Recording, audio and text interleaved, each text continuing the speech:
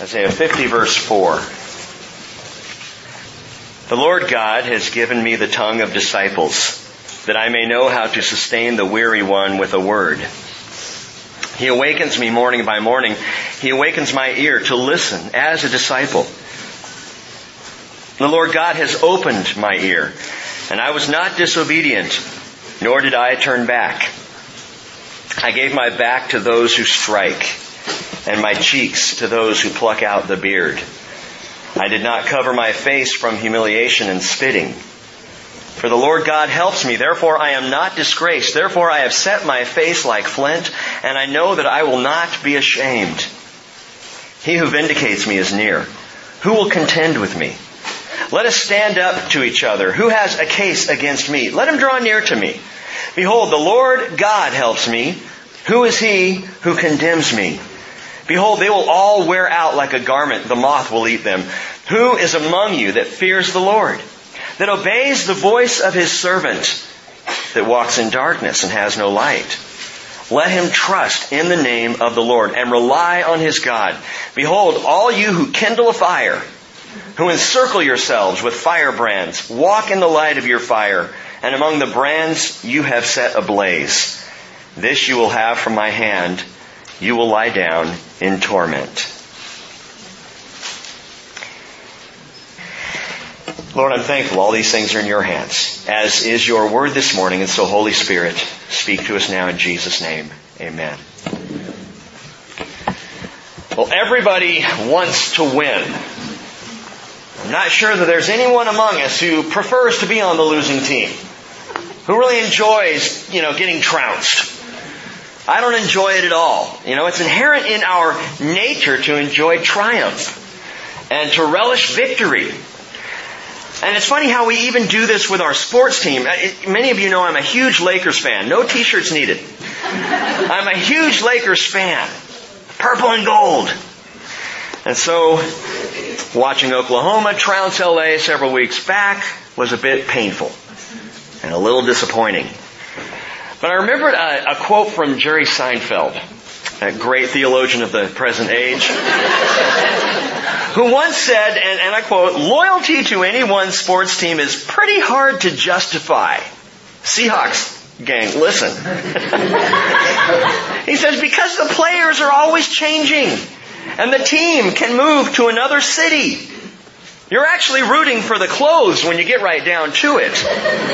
You're standing and cheering and yelling for your clothes to beat the clothes from the other city. Fans will be so in love with the player, but if he goes to another team, they boo him. This is the same human being in a different shirt. And they hate him now. Boo! Boo! Different shirt. Boo! But that desire to win may be part of the reason why the servant songs are so shocking. And especially the third and the fourth servant songs, how they are so unsettling. The winning king, who would be the losing servant. He took off the shirt of glory to play with the skin of humility. And this we see in Jesus, unlike anywhere else, I believe, in the Hebrew Scriptures. This servant song and the one to come that we'll look at next week. We're into the third one. We've already considered two. The Messiah who serves, Isaiah 42, verses 11 through 17. The Messiah who saves, the servant who saves, we talked about last week, Isaiah 49, verses 1 through 6. But it's downhill for the next two servant songs. And so brace yourselves and be prepared. Because the things that are expressed in these songs are upsetting. But even though this is downhill, it is a hill that we have to descend, even as Jesus was willing to go down before He would go up. And even as the perplexing pieces of this prophetic puzzle come together and the picture becomes more clarified than ever before in Jesus, we have to pause and wonder at the unpretentious humility of a God who would do what He did. Paul said in Philippians chapter 2 verse 1, if there's any encouragement in Christ, if there's any consolation of love, if there's any fellowship of the Spirit, if any affection and compassion, make my joy complete by being of the same mind, maintaining the same love, united in spirit, intent on one purpose. He says, church, Jesus is the model. Not only for each of us as individuals, but for us as a church. He is the model of how we are to function and how we are to be. Paul says, do nothing from selfishness or empty conceit, but with humility of mind regard one another as more important than yourselves. Do not look out for your own personal interests, but also for the interests of others. Have this attitude in yourselves, which was also in Christ Jesus. And you Bible students know he goes on then to describe Jesus' perilous descent into humanity, humility, obedience, and finally the cross. And Paul says, be this way. Be this way. Don't seek to be on the winning team. Be willing to lose that others might win. And I say, but I want glory. I want to finish first. I want my team to win. Everybody does. But the servant of the Lord accomplishes this by losing everything. We talked about this a little bit on Wednesday night, this paradox. Before the Messiah, Jesus returns as the reigning king. He comes first as the rejected servant. Suffering before glory. Sacrifice before atonement. Blood before cleansing. Death before life. And this is the path that Jesus walked, the path that Jesus chose, and the path laid out before us this morning. But even in all of this sorrow and loss, there is incredible comfort. Remember, we're still in this whole section of the consolations, the comforts of God. Isaiah 40 verse 1, comfort, oh comfort my people, he says.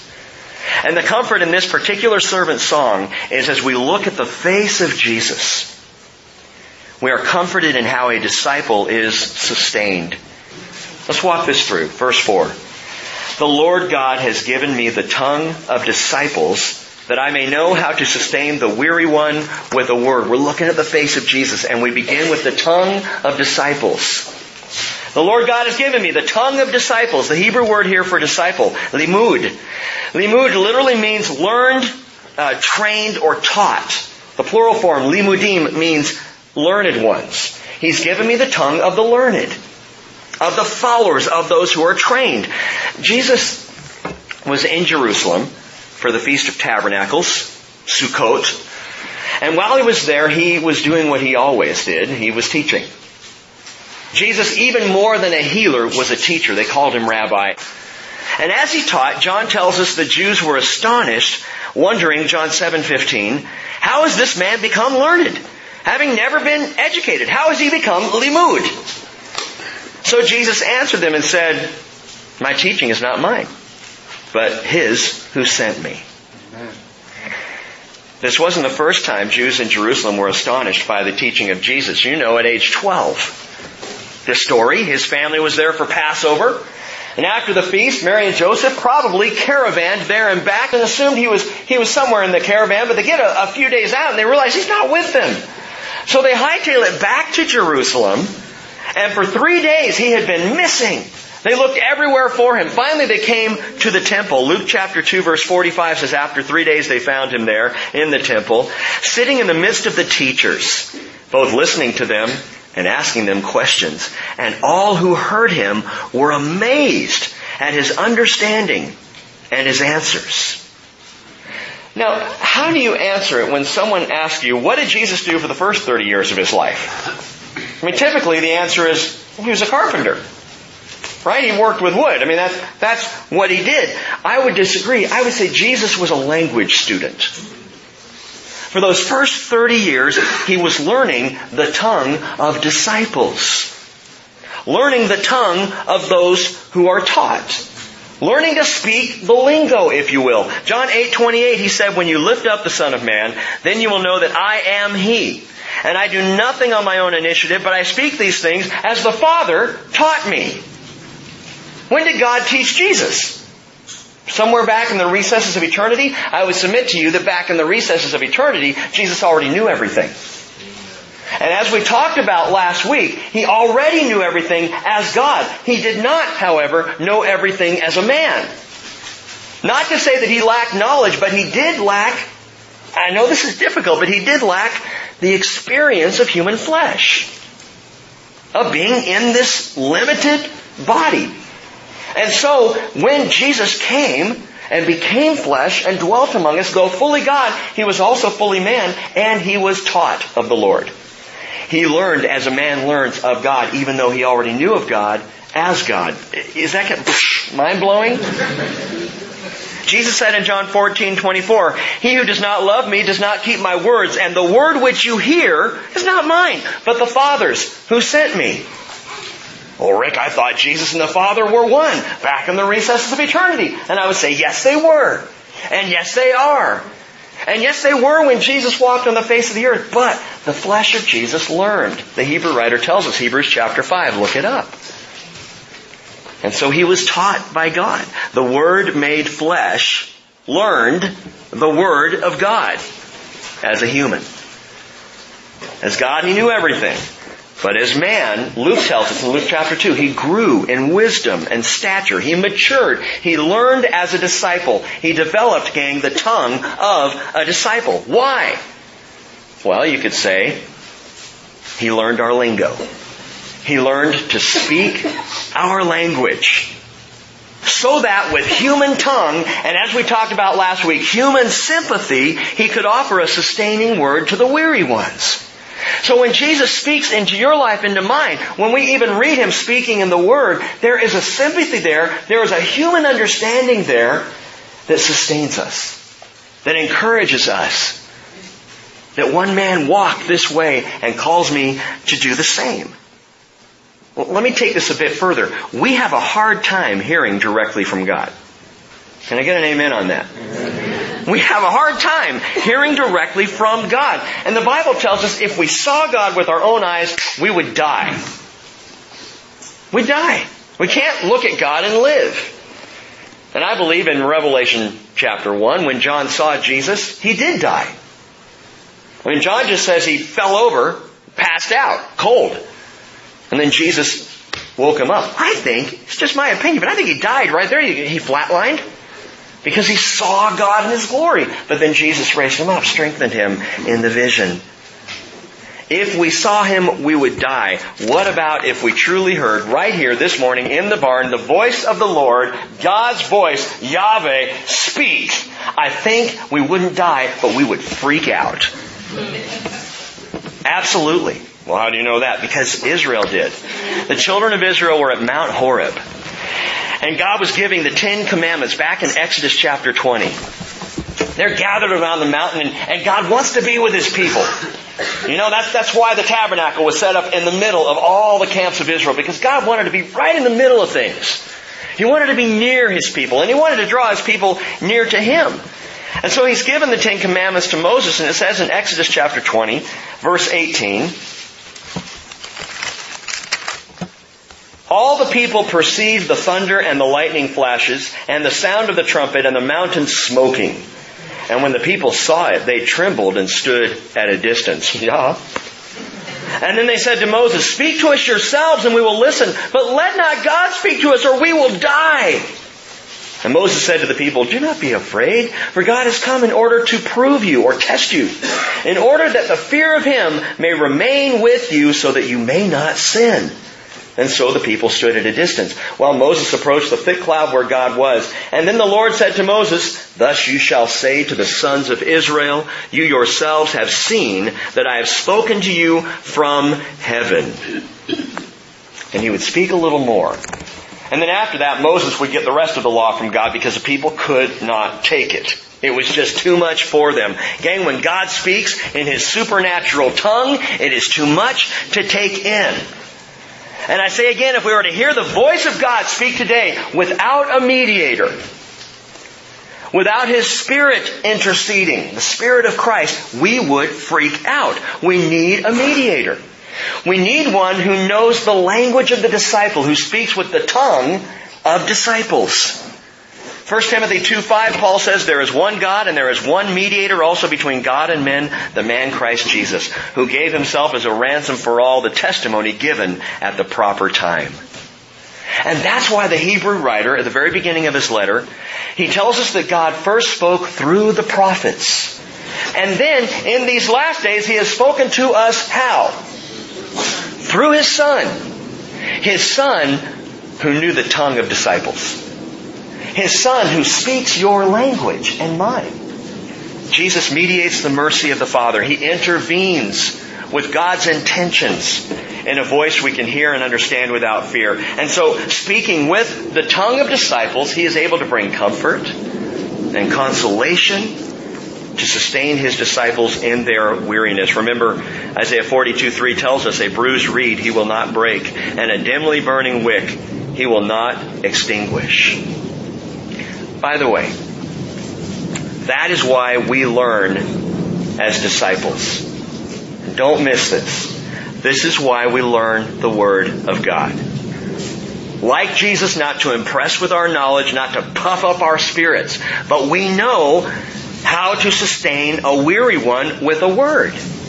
We learn, and this is your prime motivation for studying the Bible, for getting Scripture down, for understanding the Word of God, that you may turn around and sustain a weary one with the Word.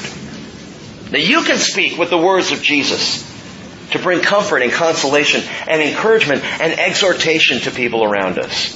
That's why we learn it, so that we can speak as disciples with the tongues of disciples.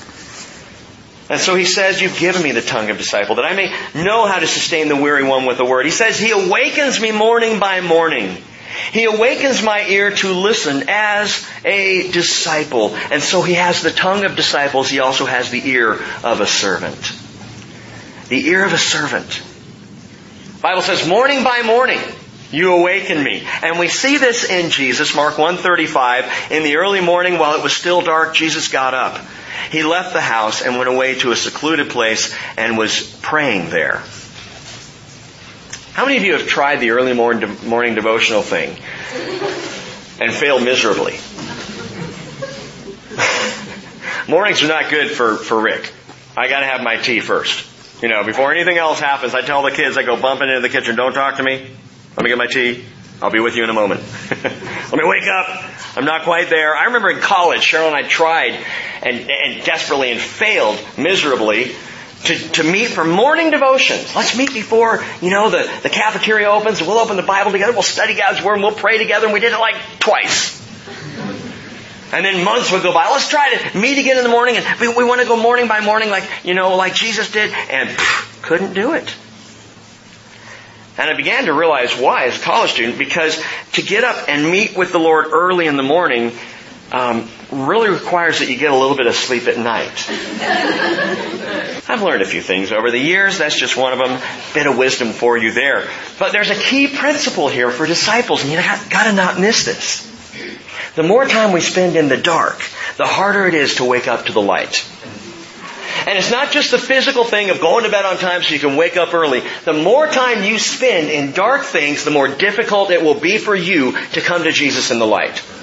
And that means whatever you do. It means the magazines that you read. It means the movies that you watch. It means the television shows that you follow. It means the music that you listen to. It means the people that you spend time with. The more you are in the dark, the more difficult it's going to be to awaken morning by morning as a disciple in the light which Jesus provides. Amen. It's too bright. And so you find yourself not going there.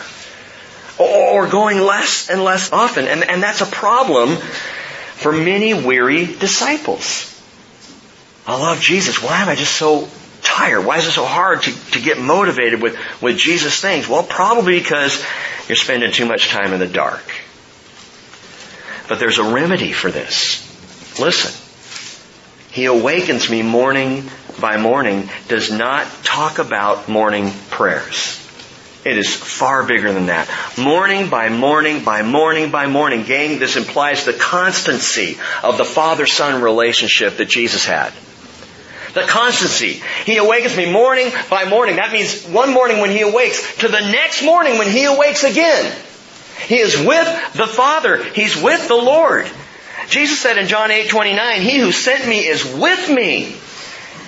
He has not left me alone, for I always do the things that are pleasing to Him. Well, Jesus, how do you always do the things that are pleasing to Him? Well, I'm always with Him. So I'm always thinking about pleasing Him. How about you? I know in my life, the less I am with Him, the less I think about pleasing Him. But when I'm with Him, When I'm spending time with Jesus, when I'm walking with my Lord, that tends to be right at the front of my mind. Will this make Him happy? Will this bring Him joy? Will He be excited about this? If I am with Him. And didn't Jesus say, I'm with you always? Even to the very end of the age? What I'm saying is this. The disciple's ear is not limited to occasional input. It has to be open to constant teaching. Always listening. Always learning. Always open to the voice of the Lord in your life. The disciple's ear. We need to bust out of something here, gang. We've got to stop this whole Sunday Jesus mentality. I come once a week and I pick up what I need. Oh, you're talking about me going on Wednesday night too. I'm saying we got to bust out of the Wednesday Jesus mentality. Well, I go every Sunday morning and every Wednesday night. How much are you asking for? We need to do away with just the Jesus only at Bible study mentality. Okay, wait, I'm now going Sunday morning and Wednesday night and I'm going to Bible study on top of that. Isn't that enough? Okay, we've got to get away from Jesus in the morning only mode. Sunday, Wednesday, Bible study, and every morning? And that's not enough? Exactly. It's not enough. It's not enough. We need to get into the mode of Jesus all the time. Jesus, whatever I'm doing, I'm with Him. Always. That is living morning by morning as a disciple. That's having the ear of a servant. Always attuned to what Jesus is about. But there's more to the servant's ear. As we hear the discipleship model of the servant of the Lord expressed even more fully in the next verse, verse 5, he says, the Lord God has opened my ear and I was not disobedient, nor did I turn back. If you don't want to turn back, keep walking with Him, morning by morning. Be constantly in His presence. Now, he says the Lord God has opened my ear. And you got to think that this is not the way probably we take it in our culture. He's opened my ear. Oh, okay, he's cleared out the waxy gunk so I can hear Him better. It's not what he's saying. We're not talking about moving from deafness to hearing. The Lord God has opened my ear. I hear Him more clearly now. No, this is the servant's ear that has been opened. The servant's ear has been opened. The Hebrew word is patak, and it means to carve or engrave. The servant's ear. Some of you Bible students may remember in Exodus 21, God gave a prescription, parameters on the idea of hired servitude. Of hiring a slave, as they would do in Hebrew times. I don't think God was ever pro-slavery. But He knew that it was going on, and much of what He brought in the law was setting parameters so that everybody in every walk of life could be treated fairly. Listen to this. He says in Exodus 21 verse 2, if you buy a Hebrew slave, he shall serve for 6 years, but on the 7th he shall go free as a man without payment. If he comes alone, he shall go out alone. If he's the husband of a wife, then his wife shall go out with him. If his master gives him a wife, and she bears him sons or daughters, the wife and her children belong to her master, and he shall go out alone. Listen. But if the slave plainly says, I love my master, and my wife, and my children, I will not go out as a free man, then his master shall bring him to God. And then he shall bring him to the door or the doorpost, and his master shall pierce his ear, open his ear with an awl, and he shall serve him permanently. And that is what I believe this is being talked about here in the servant's song. The servant's ear is opened, he says, punctured, probably ringed, to reveal that he is an indentured servant. And in that context, listen again, the Lord God has opened my ear, and I was not disobedient, nor did I turn back. Why? Because Jesus says, I was indentured. Because my ear was pierced. Such is the attitude of the servant of the Lord. Paul in Philippians 2:6, although He existed in the form of God, Jesus did not regard equality with God a thing to be grasped, but emptied Himself. I like the King James translation. It says He made Himself of no reputation. Reputation didn't matter for Jesus. Only servitude. And He emptied Himself, taking the form, Paul says, of a bond servant. Well, a bond servant in Hebrew lingo and Hebrew understanding had a pierced ear. An ear that had been opened. So that he belonged to his master and would forever. But listen to how this all comes together. Exodus 21:6 tells of the servant whose ear is pierced. Psalm chapter 40 verse 6 refers to the servant attitude, saying, Psalm 40 verse 6, sacrifice and meal offering you have not desired, but my ears you have opened. My ears you have opened. Now what's really interesting to me here is the Hebrew writer takes it a step further. The Hebrew writer in the New Testament misquotes Psalm 40 verse 6, but he does it on purpose. Listen to him, chapter 10 verse 5 of the book of Hebrews.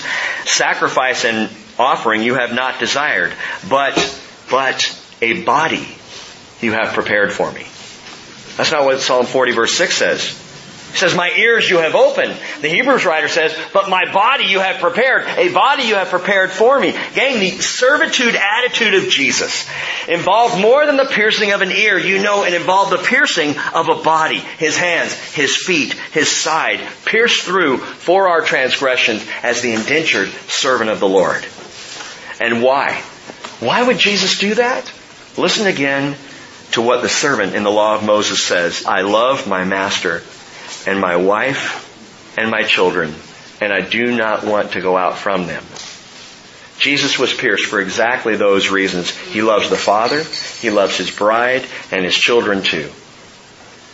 The servant of the Lord. And He loves us all so much, listen to verse 6, that I gave my back to those who strike, and my cheeks to those who pluck out the beard. I did not cover my face from humiliation and from spitting. He has the tongue of disciples. He has the ear of a servant, and He wore the face of suffering. The face of suffering. With this piece of the prophetic puzzle, things take a very ugly turn.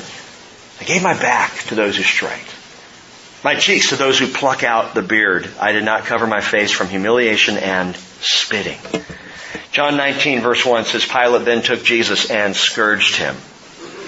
The soldiers twisted together a crown of thorns and put it on His head, and put a purple robe on Him. And they began to come up to Him and say, Hail, King of the Jews, and to give Him slaps in the face. Pilate came out again and said to them, Behold, I'm bringing Him out to you, so that you may know I find no guilt in Him. Jesus then came out, wearing the crown of thorns and the purple robe. And Pilate said to them, Behold the man. Translation, look at the loser. Look at this nothing.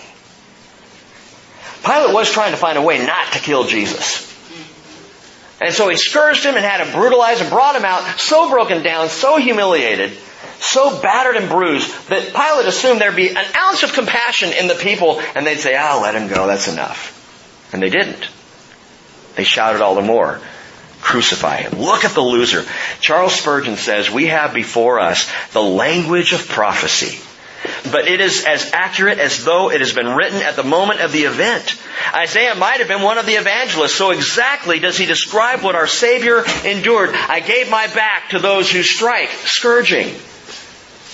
And many of you know scourging involved 39 lashes. The 40 lashes minus 1. Why that? Because they figured 40 would kill somebody. So we'll stop at 39. 39 lashes on the back with a cat of 9 tails. The idea, many of you know this, a cat of 9 tails, strips of leather with chunks of bone and metal and glass embedded in them, and they would lash across the back and then drag 39 times. But the idea behind scourging wasn't just to inflict pain, it was to force confession. That's why they did it. To force a confession out of the guy. Finally, after all the pain, they would cry out, I did it, okay, I'm guilty. And they did it this way. First lash, bam, drag across the back. If he confessed something toward the crime, the next lash would be a little lighter.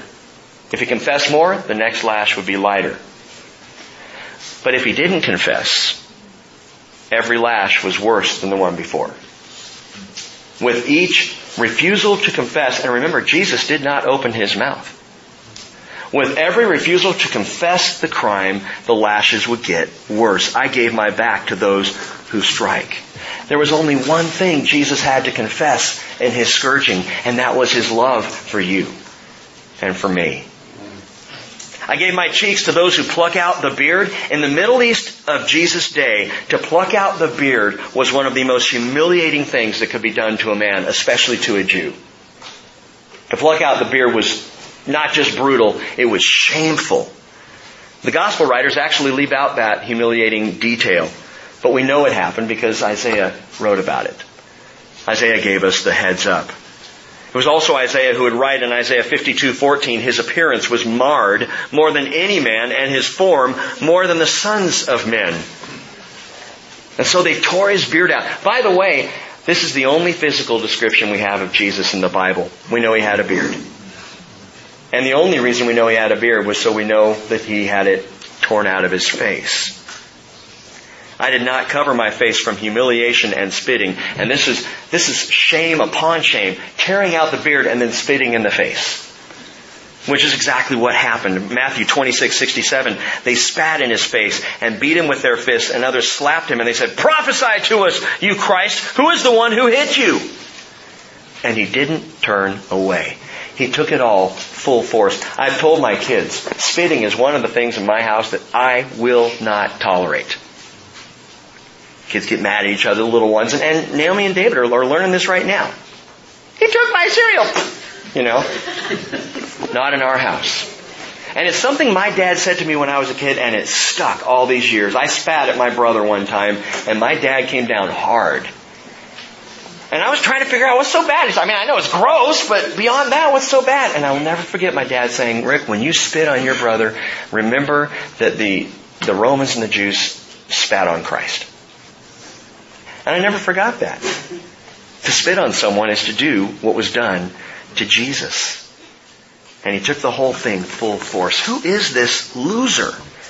How can he be king? And again, we understand the prophetic struggle for the Jewish people at the time. Looking at this brutalized man going, this does not look like Messiah. How could this be Messiah the King? The one who comes in triumph, the one who reigns. How can he look like this? But for all the brutality and deformity on this face of suffering, verse 7 says, "For the Lord God helps me, therefore I am not disgraced. Therefore I have set my face like flint, and I know that I will not be ashamed." And so on the face of suffering we see the eyes of determination. The eyes of determination. With steely-eyed resolve, Jesus set his face like flint. He would not turn back. His body broken, his face was battered. He looked like a loser in every way except in his eyes.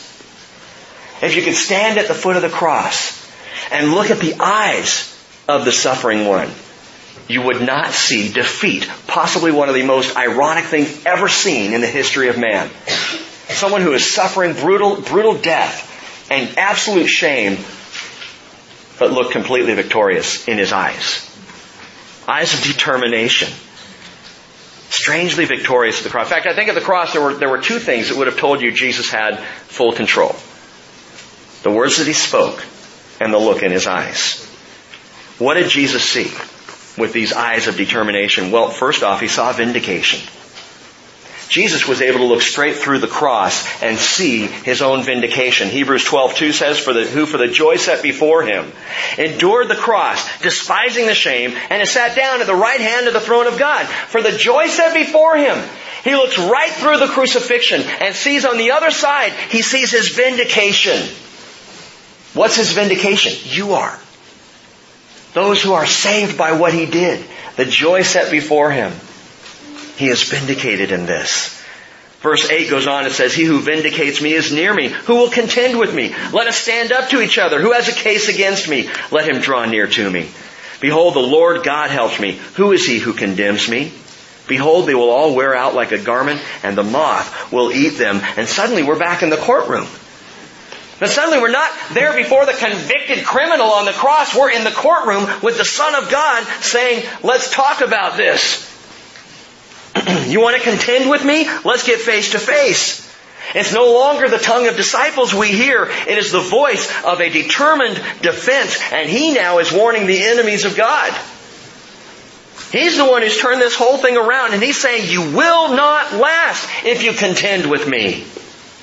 You won't last. The Hebrew writer, again, speaks of Jesus. He quotes from Psalm 102 and from right here, Isaiah 50, in Hebrews chapter 1, verse 11, saying, "They will perish, but you remain. They all will become old like a garment. And like a mantle, you will roll them up. Like a garment, they also will be changed, but you are the same, and your years will not come to an end." Jesus' determined eyes saw vindication. Jesus' eyes also saw illumination. Verse 10. He says, "Who among you fears the Lord, that obeys the voice of His servant, that walks in darkness and has no light? Let him trust in the name of the Lord and rely on his God." Listen closely, gang. He's talking to believers here. He's talking to servants of the Lord. Those who fear the Lord, those who obey the voice of His servant, Jesus. But note what He says in the middle of the verse, that walks in darkness and has no light. He is not shifting gears mid-sentence and talking about a sinner or talking about someone rebellious. He's talking about an obedient servant of the Lord who doesn't understand what's happening in their lives, who is suddenly in the dark. Have you been there? I obey you, Father. I fear you. I believe in you. Why is this happening to me? Why can't I see beyond what's going on? Why am I in the dark here, Lord? He's talking to despondent believers, depressed Christians, despairing followers.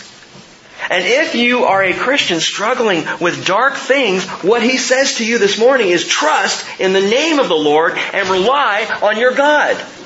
You don't have to be able to see your way clearly. You just trust Him. It may be dark all around you, but He is the same God who loved you back in the light when you first gave Him your life. He has not changed. Circumstances change. He doesn't. And if you're in hard times, you look through those, you trust in the Lord. Very simply, trust Him. I don't understand. By the way, trust does not require understanding. That's right. I don't get it, but I will stand with you. Remember what we talked about earlier. The Sunday Jesus attitude. It ain't enough. The Sunday, Wednesday Jesus model comes up short. The Sunday, Wednesday, Jesus in Bible study, Jesus in the morning, and you're still in that dark place. Gang, in these last days, we are going to be needing to be with Him all the time if we're going to make it through. Amen. We no longer have the luxury of weekly church attendance. It's not even to touch those who come once or twice a year. And I'm not, again, just talking about being in this place. I'm talking about being with the Lord Jesus all the time, even in the dark. Even without understanding, even in pain. I trust you, Lord. I trust you. I don't get it, but I trust you. And this applies to every single one of us here today. Is there anyone here who thinks they spend enough time with Jesus? 1 John chapter 1 verse 5 says, "This is the message that we have heard from Him and announced to you, that God is light, and in Him there is no darkness at all. And if we say we have fellowship with Him, yet walk in the darkness, we lie and do not practice the truth. But if we walk in the light, as He Himself is in the light, we have fellowship with one another, and the blood of Jesus, His Son, cleanses us from all sin." My friends, we live again in days where the call to obedient discipleship cannot be left like so many bulletins on the floor of the barn after Sunday service. We've got to be with Him always. He is calling you, calling me to be with Him always, regardless of what we're doing. Jesus, through determined eyes, saw His vindication. He saw illumination, simply saying, trust the Lord. You're walking in darkness, get illuminated. Just trust. I will reveal to you what I'm doing. It may take some time, but I'm going to show you that I'm still God. You just trust me. Jesus saw one more thing with those determined eyes. Jesus saw condemnation.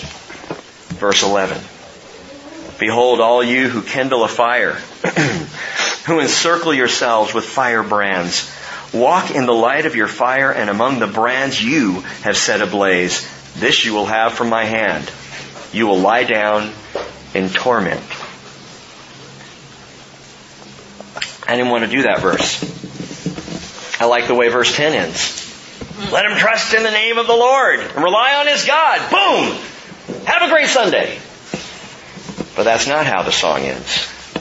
The song ends with Jesus saying, you will lie down in torment. And my friends, it doesn't matter what liberal scholars are saying today. It doesn't matter what those who don't want to accept truth are saying today. It doesn't matter how everybody's trying to water things down. The Bible clearly teaches there is a hell. There is an eternal condemnation. And if we deny that, we deny our need for salvation. I'm not saying there's a hell with glee, people are going to burn. No. But Christians need to know there's a hell, so we'll be a little more motivated to love people into the kingdom.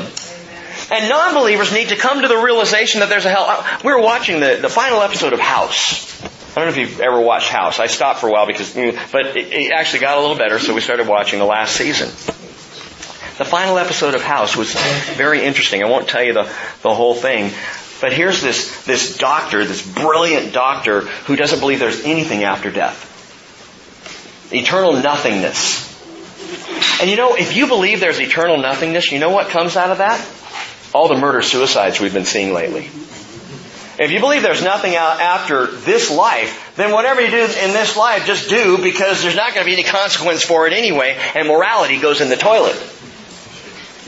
There is more reason for understanding the biblical description of hell than simply that this place of torment by this judgmental God who wants to burn people up. That is not why it's there. It affects our morality. It affects our passion. It affects our understanding of the world. There is a hell. But you know what he's saying here? Look at verse 11 again. Behold, all you who kindle a fire.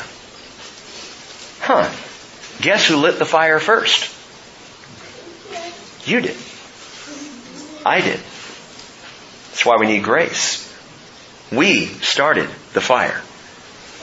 The fires that will end up as the fires of hell. Gang, before a person ever reaches the torment of eternity, they have already laid down in their own torment. And that's part of what he's saying. You will lie down in torment if you contend with me. Ultimately, your life is going to be a life of torment. Before you ever even get to the hell issue, your life is tormented. Your spirit struggles. You have no direction. And when you're in the dark, you don't even have the hope of anything to trust in but yourself. And consequently, yourself is in the dark, so that doesn't do you any good. You will lie down in torment. This is a self-started fire kindled by a person's own choices. Isaiah said back in chapter 9, verse 18, wickedness burns like a fire. It consumes briars and thorns. It even sets the thickets of the forest aflame, and they roll upward in a column of smoke. When people get burned out on life, it's because they started the fire. God didn't. But He warns, you'll lie down in torment because of it. Some of you may have read the old book by Robert Fulghum. It begins with this interesting and bizarre little story. A tabloid newspaper carried the story, stating simply that a small town emergency squad was summoned to a house where smoke was pouring from an upstairs window. The crew broke in and found a man in smoldering bed. After the man was rescued and the mattress doused, the obvious question was asked, how did this happen? The man's response, I don't know. It was on fire when I lay down on it. Okay, Prometheus, why would you lay down on a burning bed? What an idiot! Why would anyone lie down on a burning bed? But people do. People light the fire with wickedness and sin choices and then lie down in it. And that's what he's talking about. You will lie down in torment. The servant of the Lord, I truly believe, gang, he is not threatening here. He is warning here. Get out of the burning bed. Get up, get out of the burning bed, come out of the darkness. I mean, listen to the words of the servant in terms of his actions, okay? With the tongue of disciples, he comes speaking our language so we could hear him. Right? With the ear of a bondservant, he loved his master, his bride, the church, and all of his children. With the face of suffering, He bore our sorrows, and with eyes of determination, He set His face to see our salvation all the way through to the end. Everybody wants to win. And what may have seemed like a superficial thing as we started this teaching, listen, I believe God bred that into us. That desire to win. That competitive spirit that says, I don't want to be a loser. God puts this in the spirit, in the nature of man and woman, so that we know there is a winning team. There is a winning Savior. The servant of the Lord lost so that anybody could win. And so Paul says in 1 Corinthians 9:24, do you not know that those who run in a race all run, but only one receives the prize? Run in a way that you may win. And servants of the Lord, He is calling us this morning, do not walk in darkness. Get out of the burning bed. Don't lie down in torment. Trust in the name of the Lord and run with His servant to victory. Father, we thank You for showing us in Jesus the face of the servant.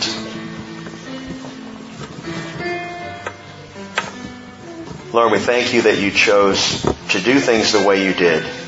We don't fully understand why or how this all was brought together so beautifully. We just praise You for doing it. We lift up the name of Jesus as the one who made Himself, though King of glory, made Himself of no reputation. And took all the bruises, all the slaps, the spitting, the plucking of the beard, the brutality that we so truly deserve, the torment, Father, that would be ours. He took on His own back. Thank You, Jesus. Thank You for saving us. Thank You for Your grace. And may we, as Your servants, walk morning to morning with You. I pray in Jesus' name. Amen.